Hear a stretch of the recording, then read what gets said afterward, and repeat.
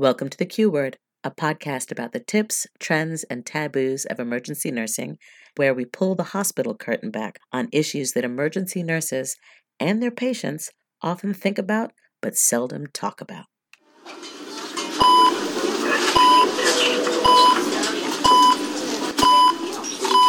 You found the Q Word Podcast.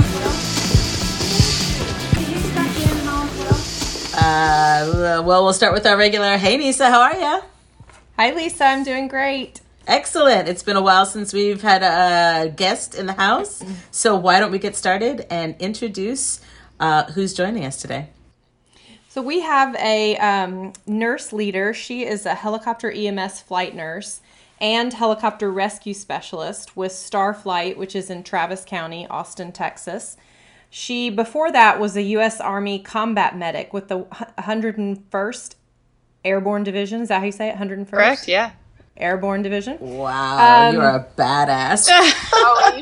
We haven't even scratched the surface yet. Oh my So God. she is well known for teaching and speaking and in general being a nurse leader. She's very involved in the foam ed community. She also serves with the social media and critical care movement. That's the SMAC movement, which hopefully she'll tell us a little bit more about. And she's involved in the teaching co-op, the St. How do you say it? St. Emlyn's. Emlyn's. Yep. St. Emlyn's blog and podcast, and multiple other ventures. Do you want to tell us any others? That I missed. I think that's it. Sounds like enough. I think so. Yeah. So this is my friend Ashley Liebig. This is the bio that I put together online, but this is the one that she actually wrote. That's even better. I mean, that's super impressive. Like, right? That's crazy. But this is my favorite. Hers says, I talk about some stuff. I write about some things. I think about some stuff. I'm high strung. I never sleep. I procrastinate. And most importantly, I'm a mom. I freaking love that bio so much. Oh, I also have one that ends with, and I think talking about myself in third person is weird. Yeah, that's the one. That's my favorite bio of all time. That's awesome. And so this is my friend Ashley Liebig. We're so happy to have you to talk about this really important topic that we're going to cover today. And I wanted to start, though, if you would tell us and tell Lisa about the 101st Airborne. Yeah. Was that right? 101st Airborne Division. Yep. I know the story, but I was wondering if you would tell the listeners about how you ended up, you specifically as an individual, being put in country in Iraq with this division to do the combat medic role. So I was with an attachment company that was there, that was deployed with the 101st. They were part of the 101st, Charlie Company 326. And but I think what you're specifically referring to is that I was tasked forward to the infantry in Yusufia with Bravo Company of the 502nd Infantry. And so I was tasked forward mostly because I begged and pleaded and asked for the opportunity to go and live out with the guys at a forward operating base. And so I did. I went and stayed with them for a few months primarily to take care of women and children. And it was in 2005 and 2006 during the time when the region that we were in was called the Triangle of Death. And so we took a number of casualties of both civilians and soldiers at that time. Wow. So you were working with the civilian population? Yeah. So I was there because cultural differences kept us from caring for women and young girls. And so that's primarily the reason that another female is needed to kind of triage those situations and to take care of those victims. In addition to that, I also obviously took care of my colleagues. That's amazing. What a drive you must have had to go out there and put yourself in the middle of that. That's some dedication. Well, I mean, it was honestly, if it was a different time, right? It was over 10 years ago now, almost 15 years ago. And if it was a different time and they would, at that time, had allowed women to stay in infantry positions like that, I would have probably stayed in the military my entire life.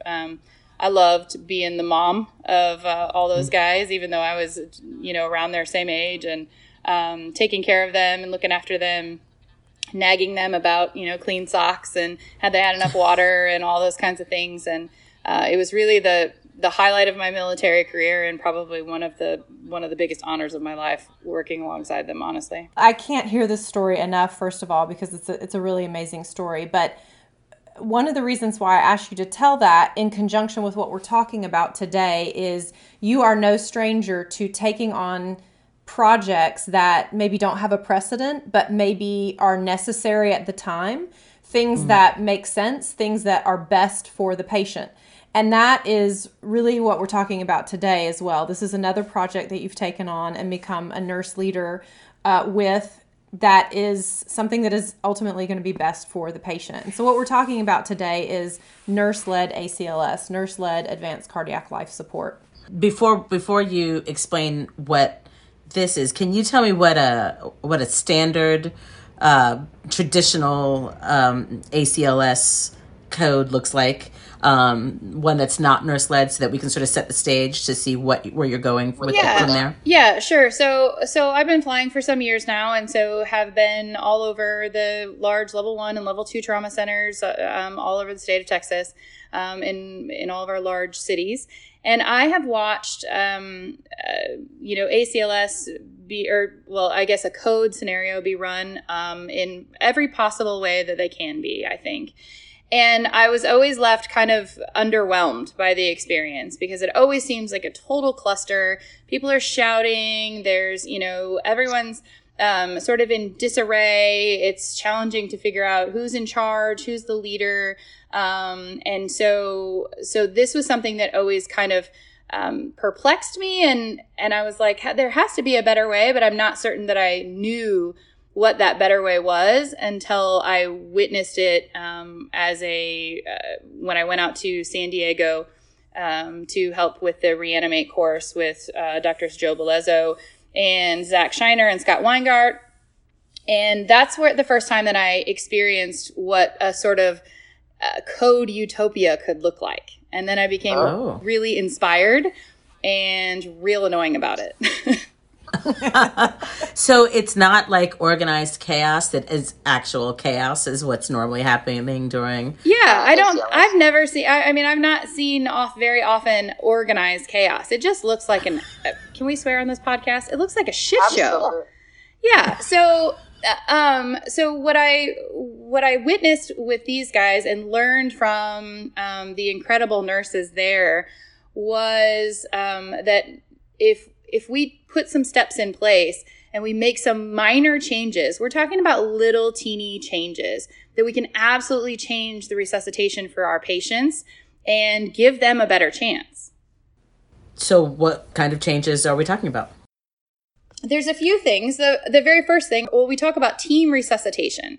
So that has a few components. So that has, first off, is Nurse Led ACLS. I'm not talking about nurses taking the code away from the physician. We're talking about the nurse leading ACLS, delivering cardiac algorithms and drugs that are appropriate for that patient scenario. So this nurse becomes the code boss, the alpha nurse, whatever you want to call her, and she's the nurse who's in charge of that room. So she's the command and control, the roles are assigned at the beginning of shift, who's doing what. She runs that room and manages that, and then runs the ACLS algorithm. What the next thing that comes into play is the med-electric nurse, the alpha doc. You can have a secondary line doc, but all of these roles are very specific and defined per facility. And so those assigned roles really matter. The other important component of this is ergonomics. If people are running around and moving, like crashing into each other, or they can't find the equipment they need and doors are getting slammed and everyone's frantic, it adds to the level of chaos of that code scenario. So if we can put things where they make sense, because what happens is a lot of times architects come in and supply people and they put things where they think they should go and they don't ever ask the end user. So nurses don't walk in and move things out of their cart. They just do what they were experienced the very first time they walked in, and that's what they've become used to, and they've adapted because that's what nurses do. They adapt.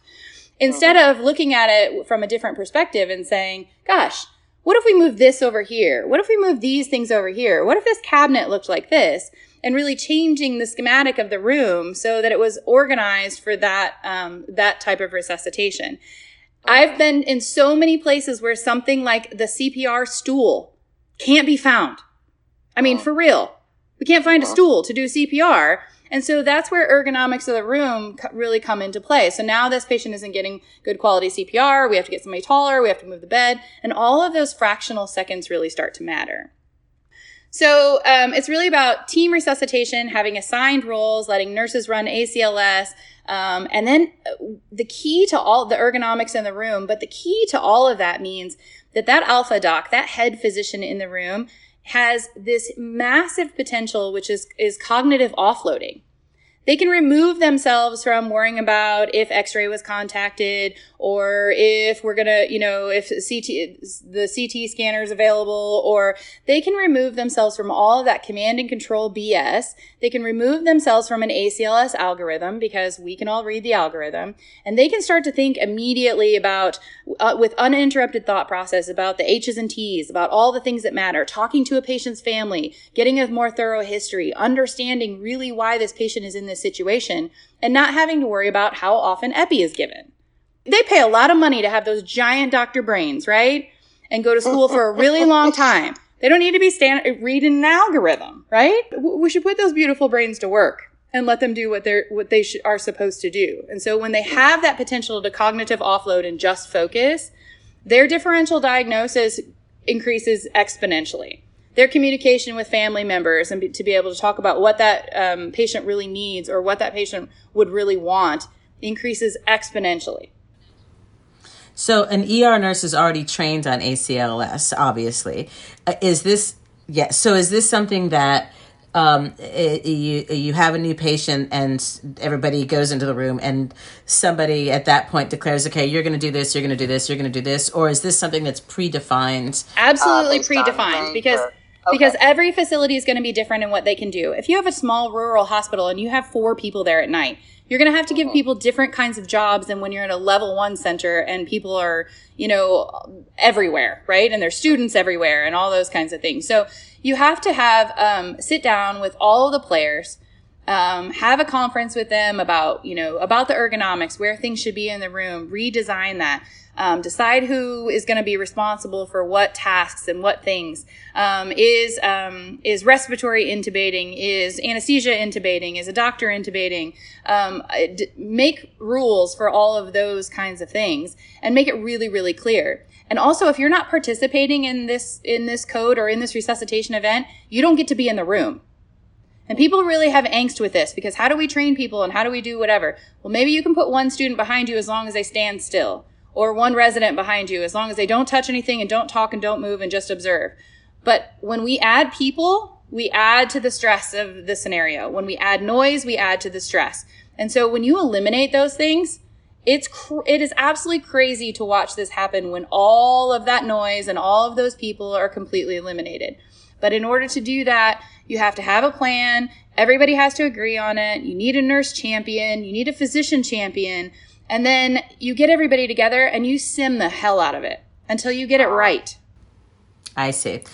So this is establishing a specific practice that's going to be happening at the hospital all the time, that whenever this happens, everybody immediately knows where to go to their places. Everybody immediately knows based upon their particular hospital, their particular situation. At the beginning of the shift, they say, you're the med-electric nurse tonight, you're the airway, you're the this, you're the this. This is our plan for the shift. If you have HUCs or, patient care attendants or whatever your hospital has, those people are defined in their roles in CPR. I want them to know where that stool is, where their towel is, because after the doc does that ultrasound, they better wipe that gel off, right? So everybody down to the very tiny little swab or gel or whatever it is, they all know exactly what they need for their role. When people are given that responsibility, the beauty of it is they take ownership for that. When you tell one of the paramedics working in the ER that you're responsible tonight for ACLS or for chest compressions, and they will take ownership for that. They will make sure that the room is set up correctly. When you tell nurses that they're responsible for the crash cart and defibrillation, they are going to make sure that that cart is ready to go. It is good to go. They are going to own that experience. Maybe I'm skipping ahead a little bit, but this sounds like common sense. Doesn't it? Holy shit, I know, right? It absolutely sounds like common sense. And that's the thing that's so hard for me about this. This is not some crazy idea. Like, I did not think of something novel. And the guys in San Diego with Reanimate and ED ECMO didn't think of something novel. They just did common sense stuff. Things that made sense to them. Communication, working together as a team, everybody sitting around a table. Oh, something else crazy. Train together. Doctors don't go into one room and nurses don't go into the other room, and they train separately. They train together. They sim together. They work together, and it is freaking beautiful. It's like, I've often thought that what you guys do in the hospital is kind of like what we do in the kitchen when you work in a well-run kitchen. Like, everybody knows what their role is. You start at the beginning of the shift. Everybody, okay, you're washing dishes, you're on salad, you're on the hotline, you're on the fryer-later, you're the one who's bussing, you're the one who's expediting. Everybody knows what they're doing, so that when, a million tickets come in at the same time, everybody immediately goes to their stations. You set up your mise en place, you know where all your tools are, you have your knives at hand, everything is sharp. And I guess I just always figured that was what was going on in the ER as well, that everybody to their places and go. But it's sounding to me like that's not been the case. That's really surprising. There are some places where this is a thing. And as I've, talked about this the last couple of years, I've been approached by people who say, well, duh, yeah, that's what we do. Well, that's what we do. And then I have 10 times that number of nurses contacting me saying, oh my gosh, how do we start this here? You should see our ED. It's a disaster. How do we get your help? Will you come to our hospital and talk to us and teach us how to do this? And so it is not happening everywhere. And these are not small hospitals we're talking about here. We're not talking about, your hospital in rural America. We're talking about level 1 and level 2 hospitals that are saying, we are a mess, and can you come help us get it together? And again, none of these concepts are rocket science, and you don't need me. You need my 7-minute instruction on how to do this and someone with some initiative to get it together. But communication for this is the key, 100%. And lots of times we get into our silos and into our tribes, and nobody wants to communicate, and nobody wants to, ruffle anybody's feathers. And so nobody wants to upset anyone. And the doctors are going to feel like we're trying to take their job. No, we're not. The nurses are going to feel like they can't do that. I have heard every excuse. I was like, can they read? Because if they can read, they can do an ACLS algorithm, right? We're making things so much more complicated. I had a physician tell me that was outside of the nurse's scope of practice. I was like, really? Because I got this ACLS card here that says it's not. So, this is basic stuff here. None of this is rocket science. We're not doing brain surgery. I'm not cannulating ECMO on these patients. Nurses are not trying to get outside of their lane. This is 100% within their scope of practice. So in my experience, what I have seen is kind of like halfway in between those two different hospitals that you described. So in the trauma bay, when people go in for a trauma, it is very organized, very prescribed. You have an exact spot to stand. Everybody knows what role is where because of where they're standing. Everybody knows in the first 30 seconds what their role is going to be, what their job is going to be, and it runs very, very smoothly. And then we step off from there based on the patient. But for some reason, that very prescribed, very organized, very specific ergonomics and roles and whatever does not translate into code blue. So if you have a medical cardiac or respiratory arrest, for some reason we all just lose our minds and it's just a feeding frenzy. And it's not a huge leap to take that and move it into the resus room, but for whatever reason we don't. Part of that sometimes it's the team that's on shift that night, right? It can vary in the same hospital from one night it is the baddest ass thing you've ever seen in your life to the biggest disaster the next night, because different people are in play. Different people are in charge. Different people are leading. They either don't communicate well or they don't function well as a team. And that's completely game changing. Mm-hmm. Hence the reason why you should have a shift. On every shift, you need to do this each time. Right. Well, and I think that's the beauty of having it that prescribed is if someone walks in the room that I've never seen before, but they're standing in that slot doing that job, I know exactly who they are and they know exactly who I am, and we know what's about to happen, even though maybe we've never worked together or we haven't worked together a lot. When you have it this defined and this organized, that's okay. If a stranger shows up in the room. So a couple of things that I wanted to mention in one question. So we're talking specifically about ACLS, but this would apply to PALS, right? NRP, if that's your thing, if you're NRP certified, this would apply to that as well. And then, so my other comment is that our buddies over at Resus Tonight, Rob and Alan, they presented about Nurse Led code in, I think it was Philadelphia at Resus X.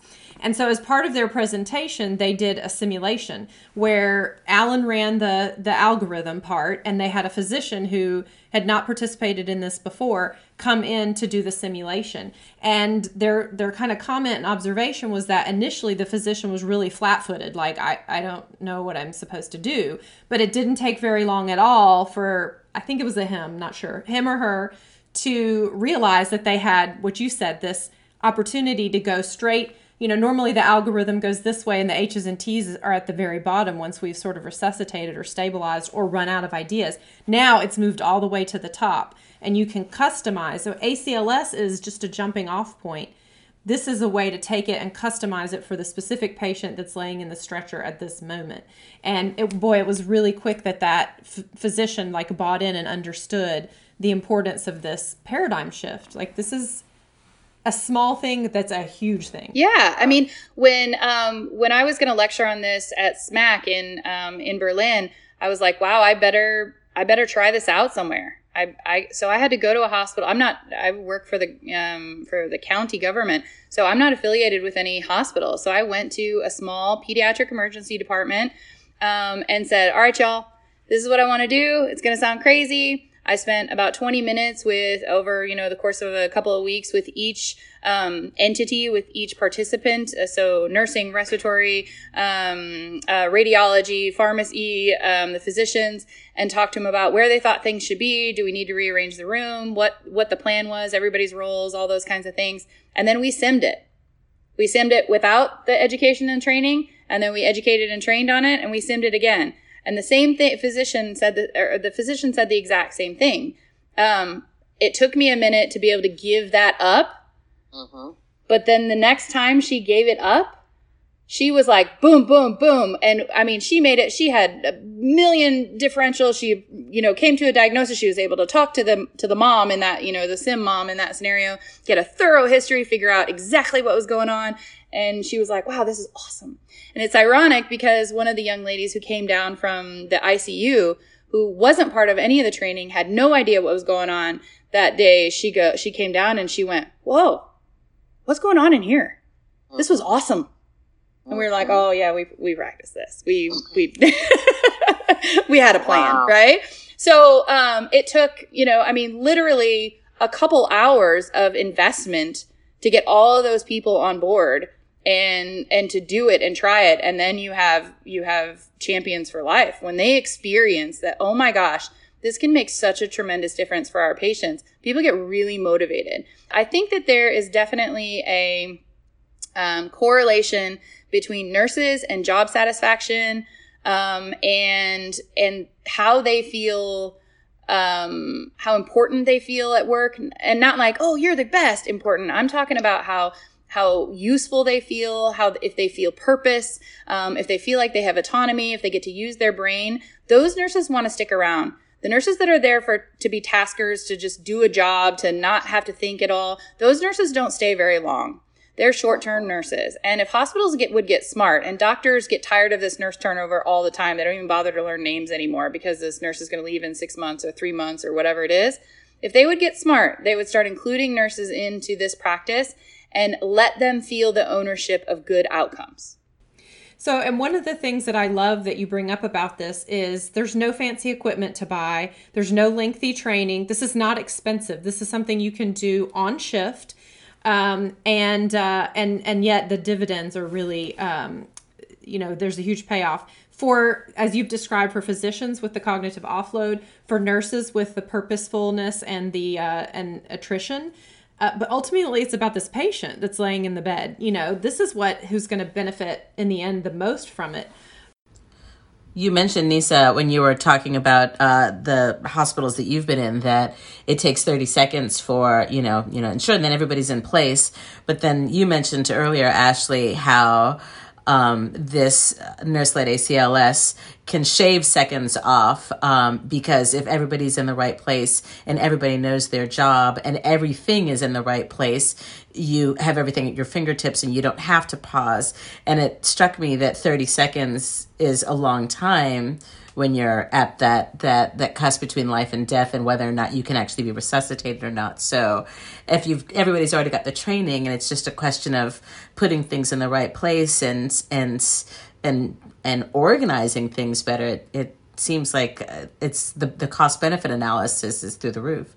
So I was just in a case review this morning and listening to my team, which is I would say has some of the most elite nurses around, right? Extremely specialized. They were talking about a rescue case, and to listen to one of our senior flight nurses, Jen, talk about her performance. She's talking about seconds when she talks about what she could have done differently or how she could have moved differently or thought differently or proceeded differently. We are talking about 2 seconds at a time. And that's how elite athletes train. That's how Olympians train. That's how successful teams train, is when we start getting into we're making improvements by this marginal gains improvements, this 1% stuff that doesn't seem like it matters, happens to be the most important thing that we end up doing. We talk about,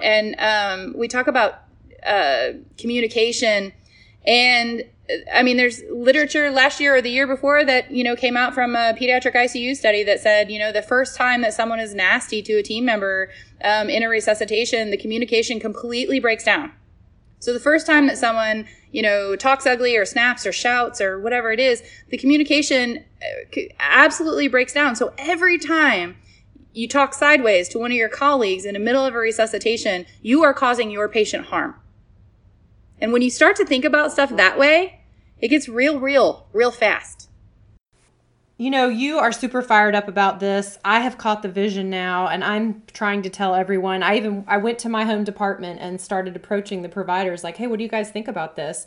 And there were 2 of them that latched onto it immediately. They happen to be the two that are younger. They're dialed into FOMED. One's involved in a podcast. And immediately they could see, wow, this is something I would definitely try. And if it's what you think, if it is what you promise it to be, this could be a really huge thing. Immediately understood the importance of this. So what would be, now that I have found a couple of providers who are at least interested in it, what would be the next step? So if we have a listener who says, I think this is a good move for my department, talk me through what would be the next couple of steps to bring this idea into practice in their department. So the website that we put together when we prior to the workshop at ENA has a video there that talks about the various steps and the roles and understanding exactly what you're aiming for. So I would say that if they can get people to listen for 7 or 8 minutes of me yammering on, gives a very kind of well-rounded idea of what we're trying to achieve. And then from there, it's literally sitting down with some scratch paper or, Keynote on a computer and changing the ergonomics of the room, deciding whose roles are what. You can scratch it down on a clipboard, whatever it is, but it's getting everybody together. So it's stopping at your favorite coffee shop, bringing in coffee for everybody, and get everybody around a table, all the various players and departments, and say, this is what we want to do, and we need your help. We need your participation because we want to do the best thing for our patients. We want to be an exceptional team here. We want to be the team all over the country that people talk about. It took me one visit to Sharp Memorial Hospital in San Diego, and I was like, wow, I'm thinking about moving here. I mean, these people are dialed in. And it happened as a result of the fact that they started doing ECMO or eCPR in the emergency department. And the secondary piece of that, what happened was this insanely beautiful organized resuscitation.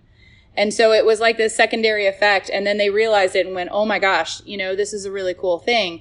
And these people, they work together. They respect each other. They, I mean, it's incredible thing to see. I really always look forward to going to see them and watching it, because even just the attitude in the emergency department, the physicians and the nurses, and how they work together and engage with, talk to each other.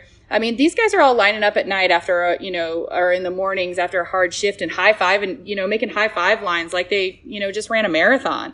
And there's an esprit de corps that comes with this kind of teamwork. And I think if you can get people to buy in, hey, we're going to do this, and just get them to sim it twice. If you can record it and hang GoPros around the room, that's what we did. And we timestamped stuff. And we looked at how long did it take us to get to the first differential? How long did it take us to talk to the family? How long did it take to, the administration of first medication? All those kinds of things. And once we simmed and we practiced and everyone understood their role and what they were doing, and we did it again, the times drastically decreased. Right. Wow. And so, sure, is this like, oh, this is, Ashley's one experiment in, kind of doing this thing. So it's not real research. It's just, me just trying stuff out. But it worked. So, I don't think, just like you said, this is common sense stuff. So I don't think we need a mass of literature to prove that it works. But I will tell you that there is a mass of literature out there to support concepts like communication, concepts like cognitive offloading, concepts like task saturation, and how our brain works. And there's loads of science out there discussing those things. So get the people together and decide, we're going to do this. Make it work for you. Pick out the important pieces, the Nurse Led ACLS, team resuscitation, assigned roles, ergonomics. Make a place for everybody and get it done.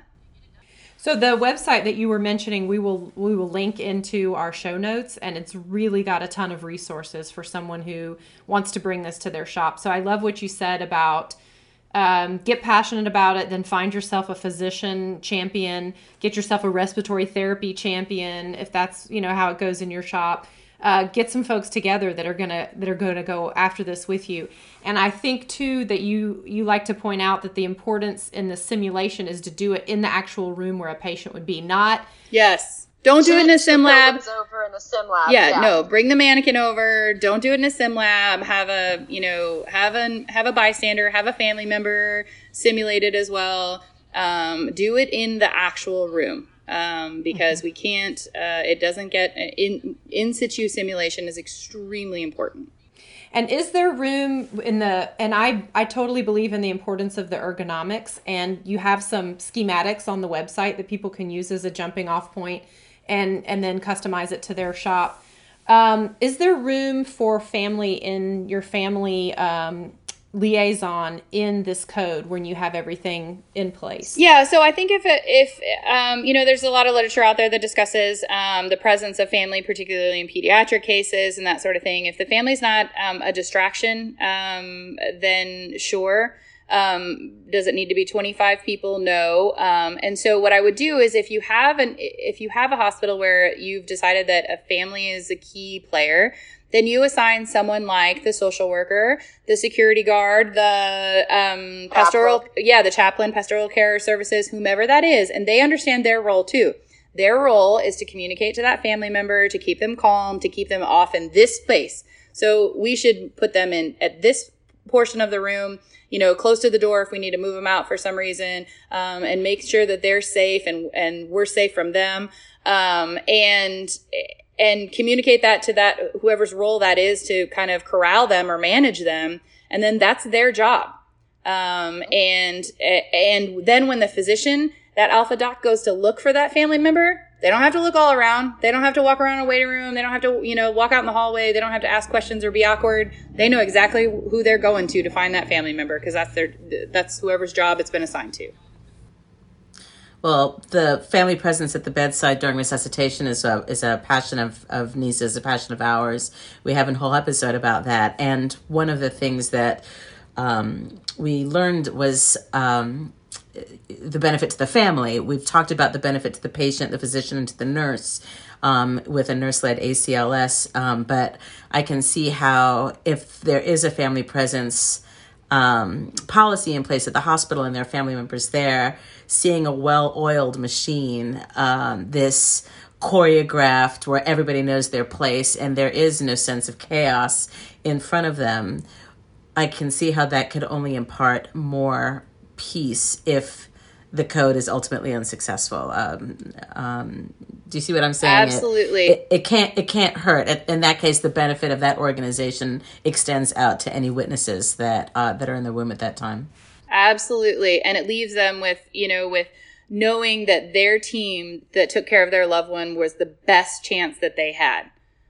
The absolute best chance that they had, because they were so well choreographed. They were so well rehearsed. There wasn't this stress level in the room. No one was screaming at anyone. No one was, and so all the what ifs go away when everything is handled exactly just that way. And the physician has the opportunity to develop that relationship with them on the front end during that resuscitation to go, what's going on? What's the history? Okay, we're gonna do these things and get approval and so they've already made that, instead of the first encounter being, I'm sorry, your loved one's has died, and so I think that's wonderfully healthy. But someone has to have the job of managing that individual. Absolutely. So there's some chatter in the Nurse Led ACLS arena about the terminology used. And we've said Alpha Doc, we've said Nurse Led ACLS, Nurse Led Code. Can you talk about your preferences for the terminology, or does it even matter? No, it absolutely matters, because I think everything is a little bit of a communication's important, and precision of words, language is also important. So when we're talking about, I am very, very careful about saying Nurse Led ACLS. I'm not suggesting that the nurse is running the totality of the resuscitation. And I want that to be really, really clear for people. We're not saying that we don't need physicians and we've got this all figured out. We absolutely need every member of our team to be there that we have. I'm saying that nurses are absolutely capable of running ACLS. This should be completely offloaded to them, and let the physicians do what the physicians do. They diagnose, right? And treat. So I correct people often, and do so online as well, that we're talking about Nurse Led ACLS, not a Nurse Led Code. So I'm very, very careful about that. Yep.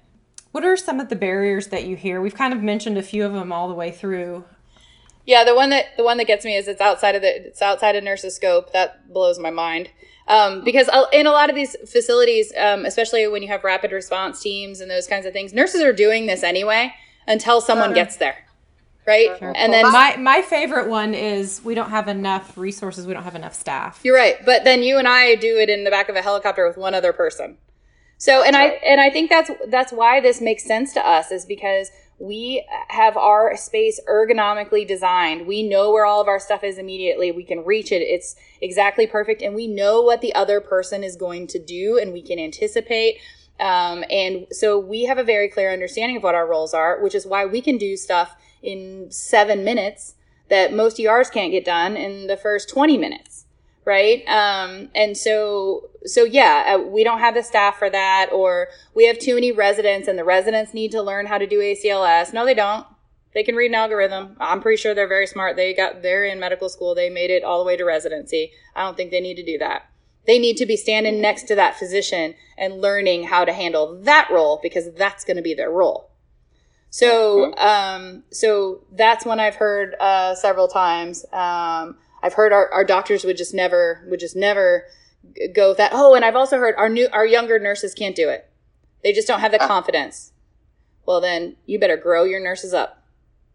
And put them into, look, nurses do a really crappy job of taking care of their own, and developing our nurses and giving them opportunities. So you start growing nurses. And the best way to do that is when everybody's sitting, everybody's patients are quiet or whatever, I'm not supposed to say that word, I think, but.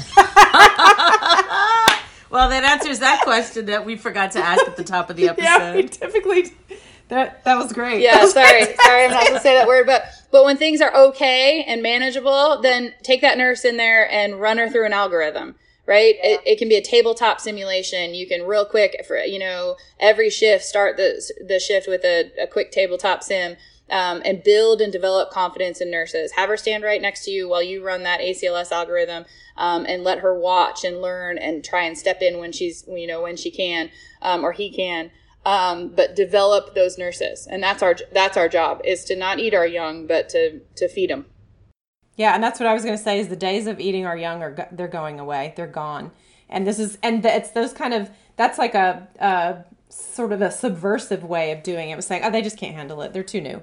No, that's BS. They've got the card. They've got the ACLS. Now let's do it. It just takes a little bit of a shove sometimes to gain the confidence, to have the experience. But again, you got to have folks that want to buy into it, because if one team member isn't buying it, particularly between the nurses and the physicians, if they're not into it and they're not buying it, and are going to be obstructive, it's not going to work. That's right. The website that the teaching co-op that you are part of has set up is really, really great, with lots of resources and lots of good information.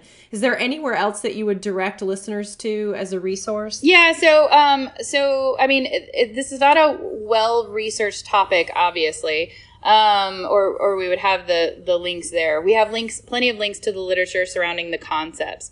Scott Weingart on MCRIT has talked a great deal about this. Joe Belezzo and Zach Shiner on ED ECMO have talked significantly and dedicated entire episodes to this. So those are really kind of from a physician standpoint, are really kind of the leaders out there that are saying this is what we should be doing. We've been talking about it and shouting about it as much as we can. We've tried to involve ENA and getting the word out and doing as much as we can to help push this movement forward. We've discussed at great length writing a paper, and I hope that will come, in my spare time later this year or in 2020. I hope to have a paper out there that some folks can reference when they are ready to do this and implement this in their facility. But I also hope people don't wait for the literature, because as we decided before, this is just common sense stuff. It's just regular old common sense. Be nice to each other, talk nice to each other, know your job, know what you're supposed to do. Don't shout, don't run around the room like a crazy person. It's real easy. Yeah. We will include links to those episodes that you were mentioning as well from the physicians, but it brings up a great point that physicians are the ones that initially called for this assistance. They needed the help in the codes, and you've got coworkers right next to you, shoulder to shoulder, that can help you. And so this is not nurses coming in to revolutionize the code blue area. This is physicians asking for help, and then us going, hell yeah, we will. Absolutely. We've been waiting for you to ask. Let's go. I mean, these guys just don't have, I think we have to take a little of the ego out of it, right? I think the docs that are real worried about this, or real upset and territorial about this, have an ego problem, right? This isn't about you. This isn't about you being in command and control, or a nurse being more in charge than you, or having more leadership, or whatever it is. This is about taking care of a patient. And if we can do this better by doing it in a way that puts puts a team in charge instead of one brain in charge, then we're doing a better job for the patient. And that's the most important thing. And if that is our guiding ethos all the time, is this in the best interest of the patient? I just don't think you can lose. I think that's the perfect closing comment. Absolutely agreed. Absolutely agreed. This is fascinating. Thank you for giving us your time this evening. I felt like I was shouting at you the entire time, but I can't help myself. I get really jazzed up about this. Look at my cheeks, like the hot flash that I'm having right now. I'm either that or I'm menopausal. I don't know which one, but whatever. No, the enthusiasm and passion for this is I think it's going to fire up our listeners. It's just so easy, right? Yeah, such a great idea. When I heard about it, I was instantly like, I'm on board. I'm in. Let's freaking do this. Well, and did you get interviewed by the chick from ENA for their article? I did. I thought so. So she called me and I redirected her. You know, I'm very, very careful to not, this wasn't my idea and it didn't start as my movement. It just, I went out there and saw it working, and I just happen to have a bigger mouth than, you know, the nurses that are out there. They're tremendously humble and they're very quiet about it, and they just are doing their thing and, you know, being awesome. And I have a big mouth, and I was super excited. And I was like, you guys, what, you know, what? And they taught that the very first time with Barbies.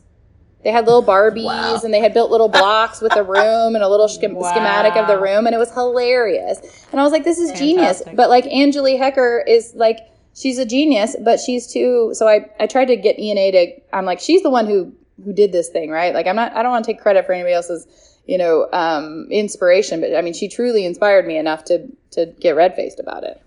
Yeah. Well, you're championing it, and we're giving you another platform. Hopefully we can reach a whole bunch more nurses and continue to spread the good word. Yeah. We'll just do a quick wrap up. We will, as Nyssa said, we're going to post some links on our webpage for this. We'll also have a transcript coming eventually for people who prefer to read as opposed to the audio medium of the podcast. Is there anything else you'd like to plug? Anything else you'd like to add at the last moment here, Ashley? Where can folks find you? Oh, yeah, where can we find you on your Twitter, social media? Yeah, everything I have is at Ashley Liebig. So it's ASHLEYLIEBIG. And people can find me there. And if they want to hit me up and ask further questions or whatever, they can find me Ashley Liebig at Gmail. Okay. And don't spam me, please. But if you have a question or there's some way that I can help you, or, you know, come out to your facility and, you know, shout at people for you, I'm happy to do that. That's great. That's fabulous. Everybody, please check out the links on the webpage and send us an email at thekeywordpodcast@gmail.com, or check us out on Facebook, Twitter, all that good stuff. Thanks for tuning in, and we will talk to you soon. Bye, Nyssa. Bye, Lisa. Thanks, Ashley. Thanks, Ashley. All right, now we can hit stop.